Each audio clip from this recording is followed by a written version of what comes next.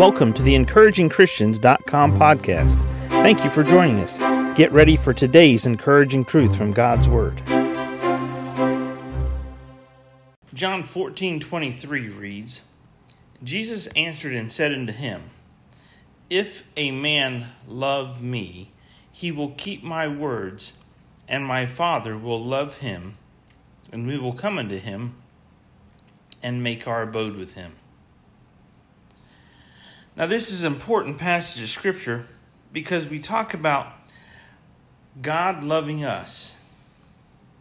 What about us loving God?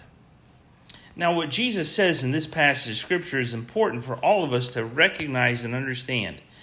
He said, if a man love me. Do you know that we make it a choice to love who we love? And we make it a choice not to love who we don't love. Loving someone isn't simply a state of being, it's an action. Jesus answered and said unto him, If a man love me, if a man chooses to love me, then the result of his choice, his action of loving me, Jesus says, is he will keep my words. Now, you and I recognize that when you're in love with somebody, you do the things that please that person. I've been married for almost 29 years to my wife, Gina. When I know something pleases Gina, I do what I can to make sure I'm a part and I'm exclusively the one who's doing what I can as her husband to please her. If a man love me, Jesus says, he will keep my words.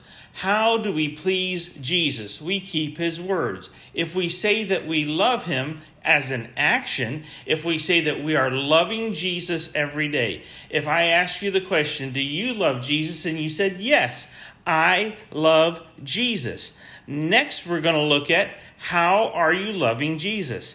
You're doing what it takes to please Jesus. You're keeping his words. If a man love me, he will keep my words. Now, that's a statement, Jesus says, which has great results. Look at the results if you and I make a decision to love Jesus as an action. Actively, we love Jesus, we keep his words. My Father will love him. Well, hold on a minute. So we start this with an action verb. We love Jesus. Because we choose to love Jesus, we keep his words. His Father, God the Father, actively chooses to love us. He says, and my Father will love him, and we will come unto him and make our abode with him. Do you enjoy the presence of God in your life?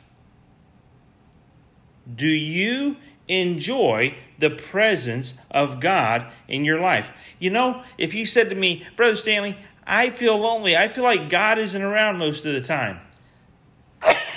Excuse me.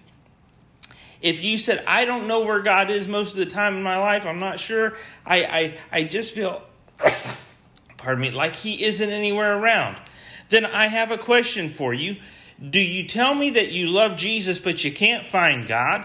In this passage of Scripture, Jesus says, if you love me, you will keep my words, and my Father will love you, and we will come unto you, and we will make our abode with you. You will sense the presence of God and the power of God in your life. You will sense God actively loving you when you make it a choice to actively love God. Listen, Christian, you can't sit on your laurels. You can't sit back and do nothing as a Christian and expect God to give you his presence, to give you his favor, to love you actively, and you ignore him all the time.